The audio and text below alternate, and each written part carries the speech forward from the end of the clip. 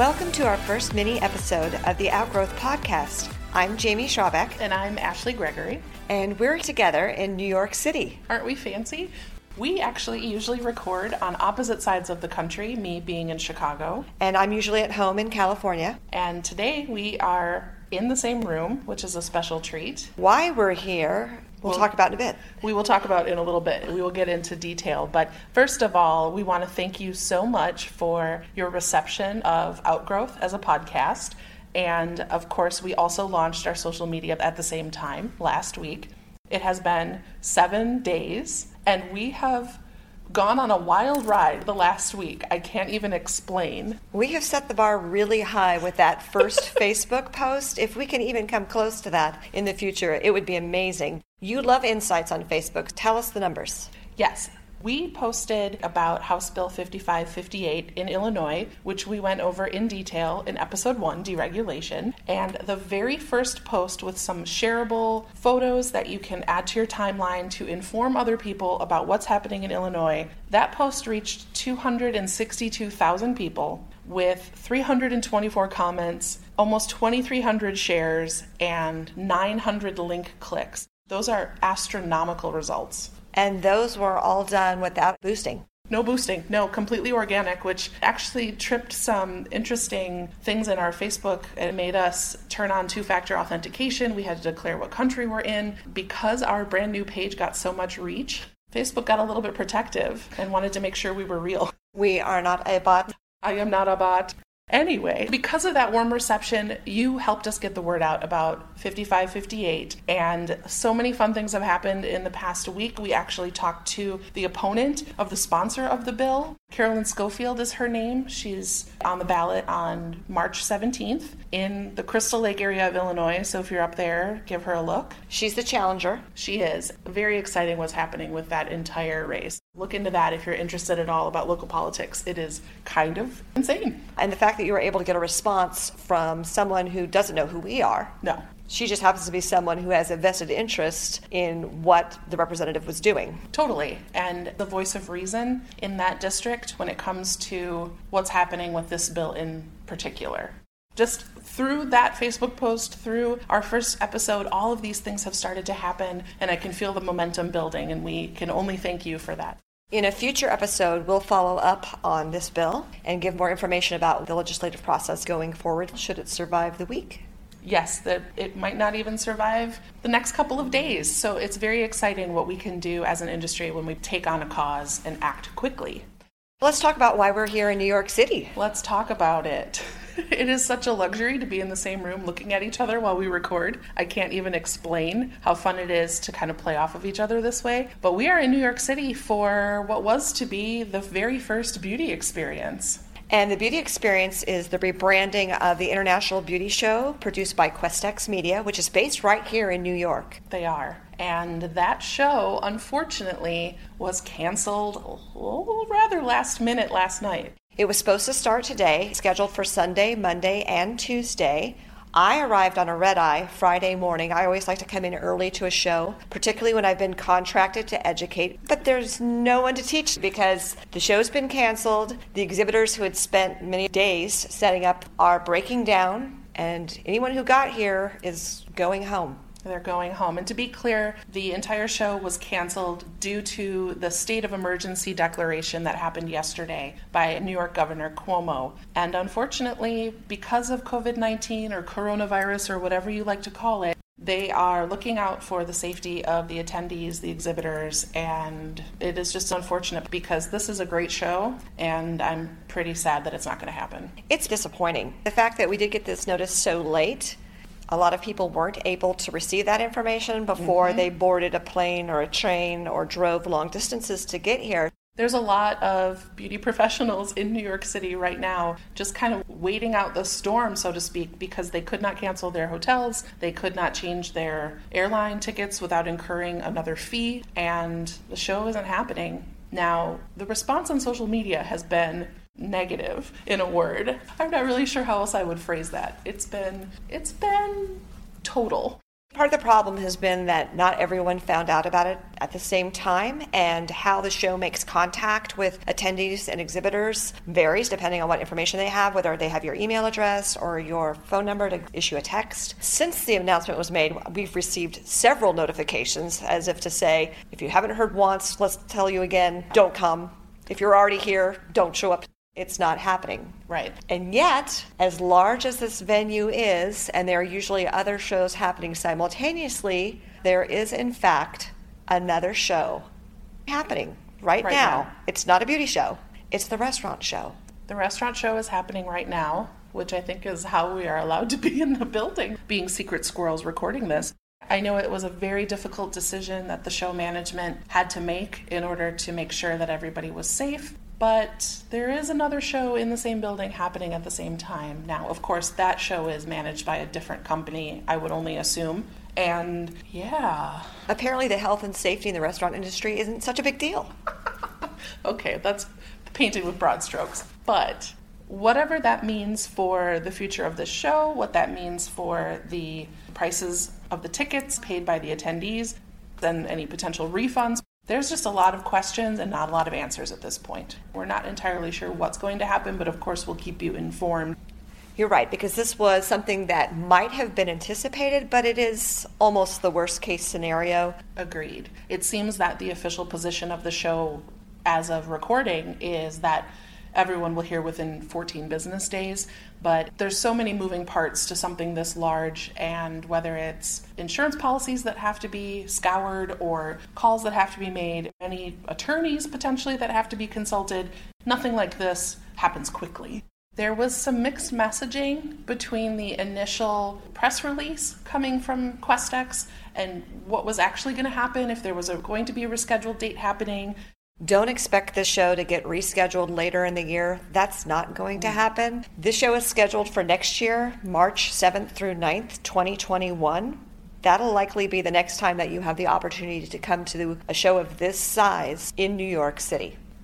Now, there are ways that you can be proactive and protect yourself as an attendee or an exhibitor at a show like this in case something were to get canceled like this.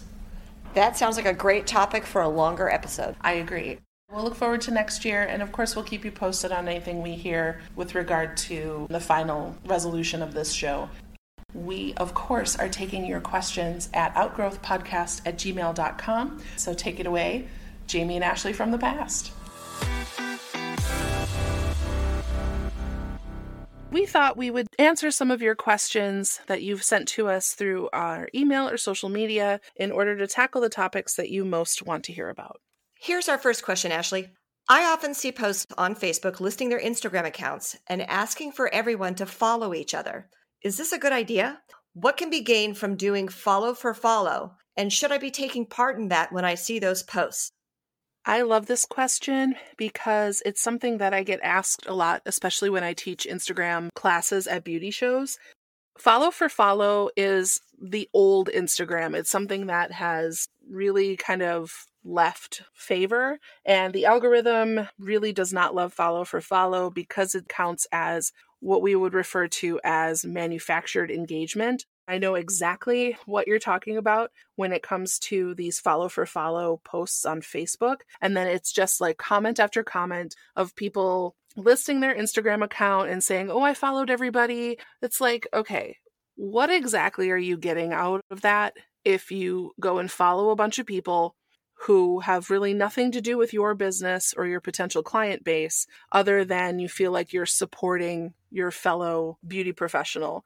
That's really nice, but it's not doing much to improve your own Instagram. If you do these engagement pods and these follow for follow, like for like, it's just fake engagement, and the algorithm, especially on Instagram, is getting much more savvy about what that is and kind of sussing it out. So I don't think follow for follow is a great idea unless you plan on being very engaged with that person's account, commenting, liking, sharing, saving, doing all of those good engagement building activities. But let's be honest, you're probably not going to do that. You're just going to each see a bump in your follower number. And unfortunately, that could in the long run hurt you, because what you're doing is you're just artificially inflating the number of people in your audience. But you are not at the same time raising the amount of people in your audience that are clapping for you.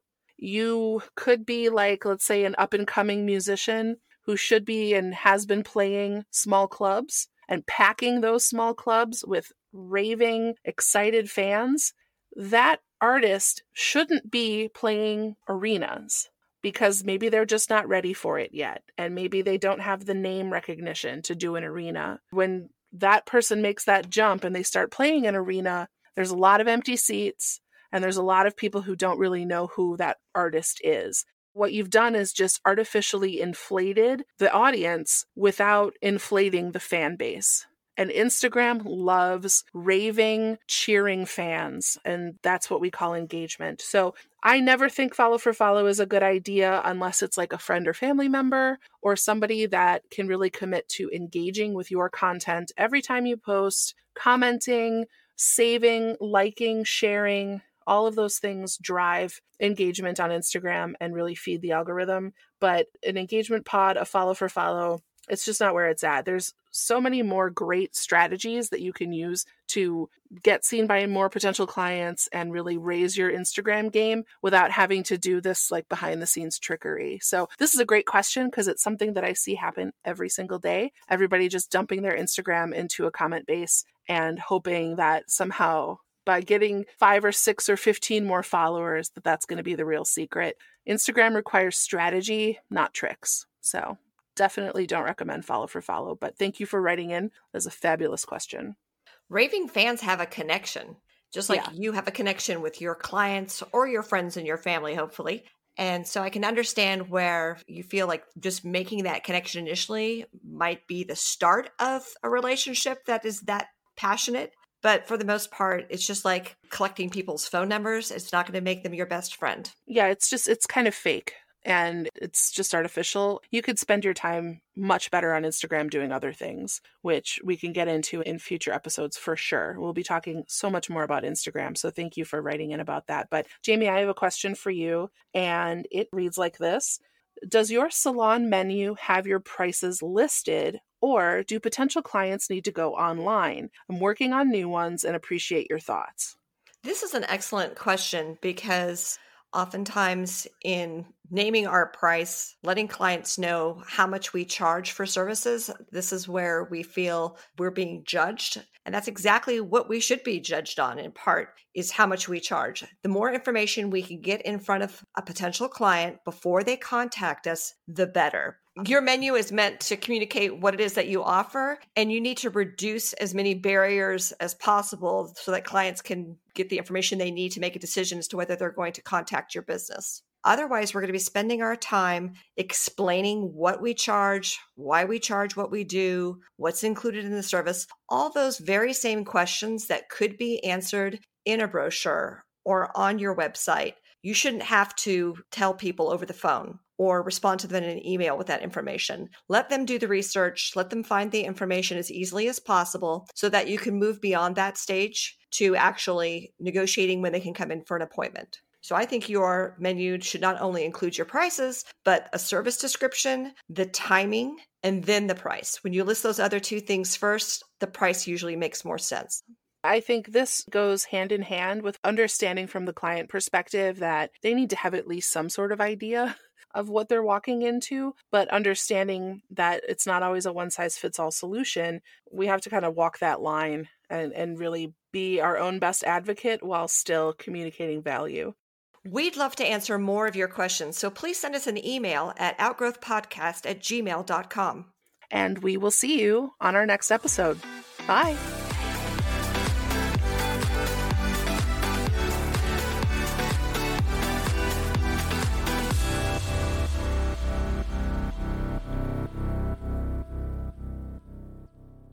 We love the pro beauty industry and bringing our listeners new episodes on relevant topics every week.